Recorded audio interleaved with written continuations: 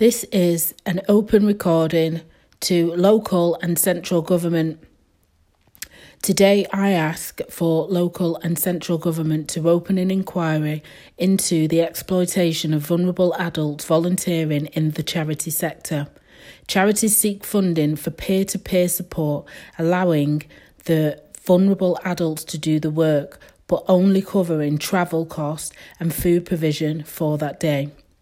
I think that better basic needs support needs to be put in place, and this can only be done if the local and central government intervene.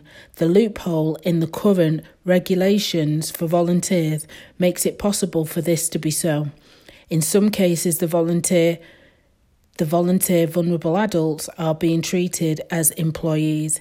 It needs looking at and manning properly.